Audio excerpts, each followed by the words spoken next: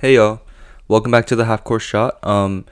It's been a long time. It's been over a month, I think, since my last episode, and I apologize for that. But there's been a lot going on, and but now I finished my junior year, as a high schooler, so the summer break is gonna be my time to shine. But yeah, I'm really sorry for missing the entire first round of the NBA playoffs. I know that's pretty bad of me, but if we're being realistic, I'm sure you guys are all very caught up on that. But just in case you guys aren't, there are 8 teams left in the playoffs, 4 in the Eastern Conference, 4 in the Western Conference. We have in the East, the 76ers, Nets, Bucks, Hawks. Those are the 4 there. And then in the Western Conference, we have the Jazz, Suns, Nuggets, and the Clippers, the top 4 seeds in the West. But as for just the teams in general, I think the Nets have the best shot at winning the NBA Finals. They are currently up 2-1 in the series against the Milwaukee Bucks, and no matter how good Giannis and Chris Middleton play, maybe even Drew Holiday, it just doesn't seem like enough for Kyrie and KD alone. This series has been played entirely without the use of James Harden. And people are saying, should the Nets rush him back after losing Game 3? Are they in a little trouble? And the answer to that, for me, is no. In that Game 3, both teams shot horribly from the field, aside from the superstars.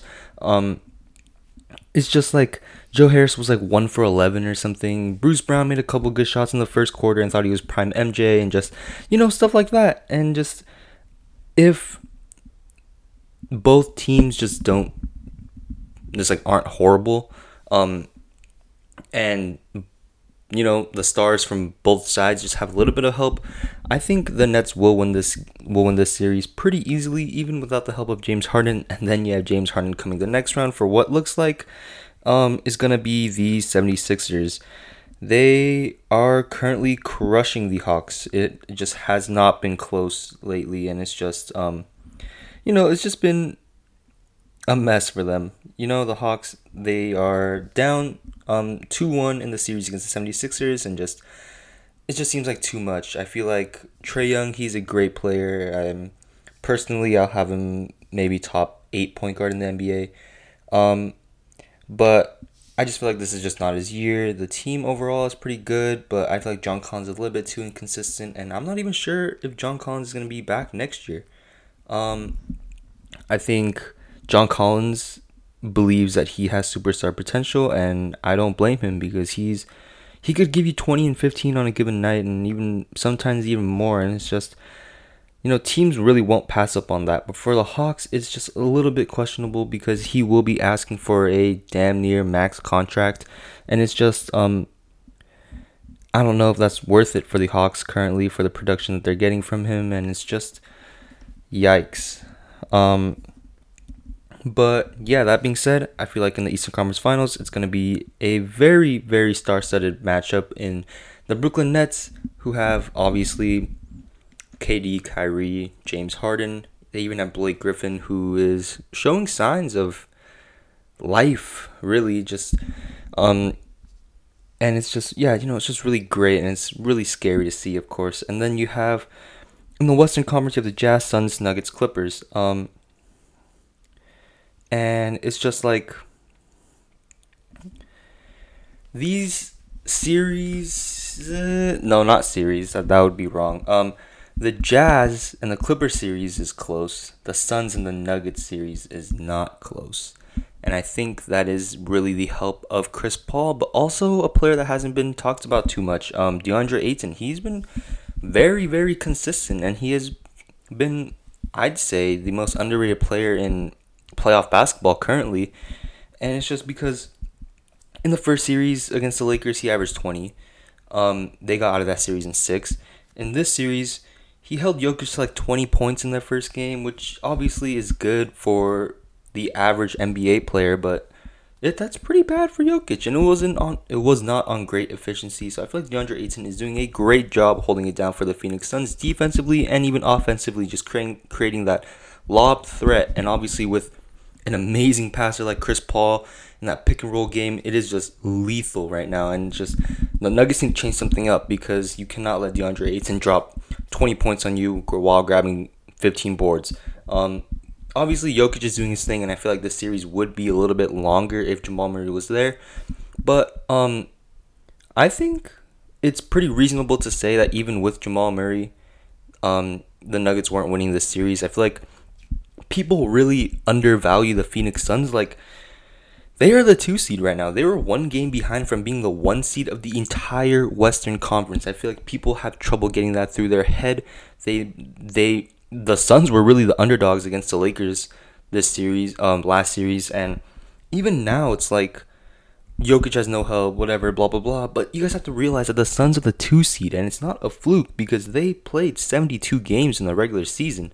They played almost a full season and ended up as a 2 seed, 1 game behind the Utah Jazz. And if we're being realistic, the Suns were on the uprise while the Jazz were kind of staying at a plateau. So I feel like if there were the extra 10 games that you would have in a regular season, I think the Suns had a legitimate shot at jumping up to the 1 spot. But that's just me. Might be a little bit biased because I'm a big University of Arizona fan.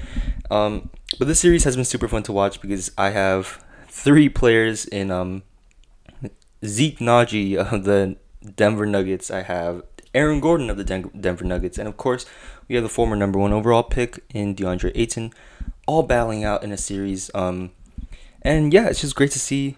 The Suns are up 3-0, Suns in 4. You heard it from me. And it's just, I feel like not that many people would be surprised if it were to happen.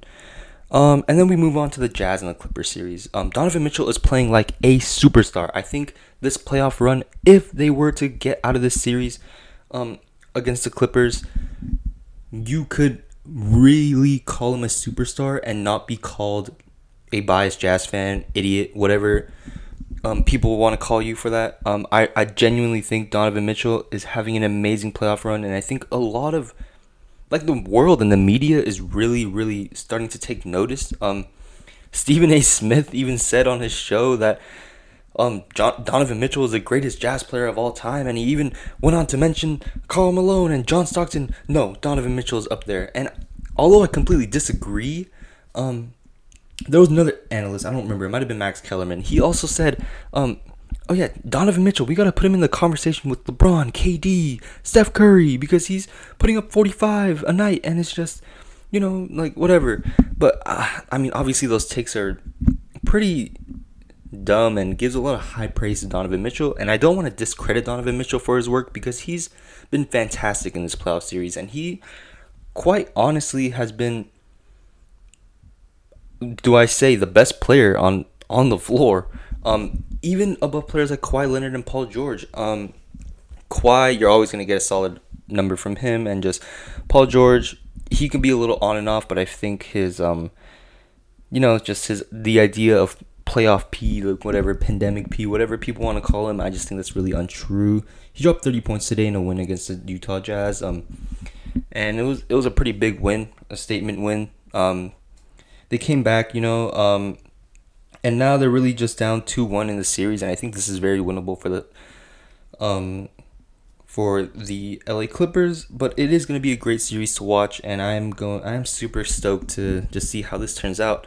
But for now, if I were to make a prediction, it would be the Suns and it would be the Clippers. Unfortunately,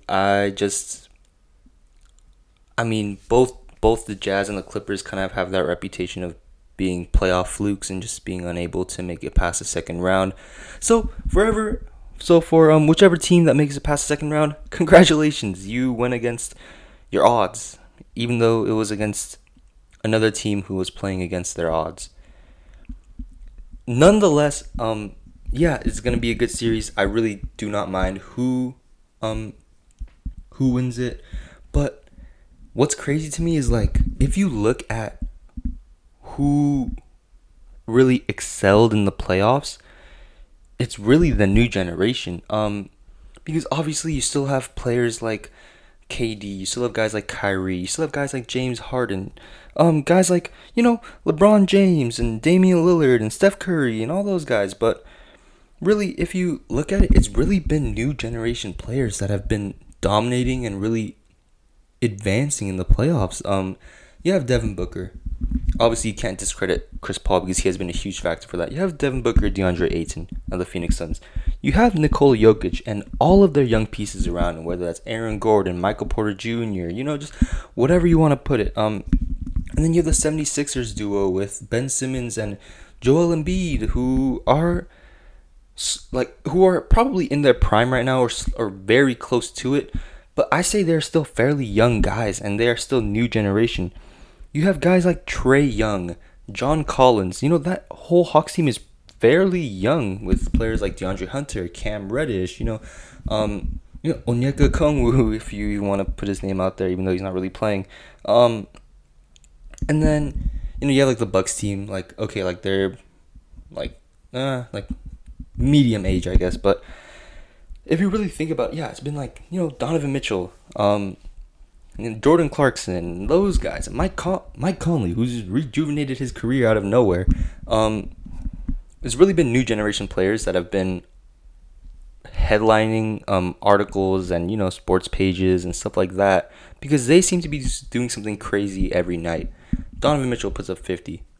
Devin Booker puts up 30. DeAndre Ayton does whatever he does. Nikola Jokic dropped 30, 20, and 10 on very good efficiency last night against a loss against the Phoenix Suns. But it's really been new generation players, and I'm super excited. The NBA is in great hands, and I think that is really where I'm going to end the episode off on. Kind of a weird way to end it, but I am really, really happy to see the NBA right now because obviously it is going to suck when the players that we all grew up loving and knowing are going to retire. But even then, I can say with full confidence that the NBA is in great hands, that the NBA has amazing talent, and I think the NBA is going to get more and more competitive because anyone can really drop 30 if they're hot, So it's obviously they're going to be superstar players, but I feel like the NBA is getting more talented and talented by the day, and it's just the NBA is in great hands. But that's been all from me. I'm so sorry for not posting a lot lately, but now I'm back. It's summer, so let's get ready. We have the NBA playoffs, and it is just it's gonna be a fun rest of this postseason. Thank you guys for listening, and I will see you guys next week.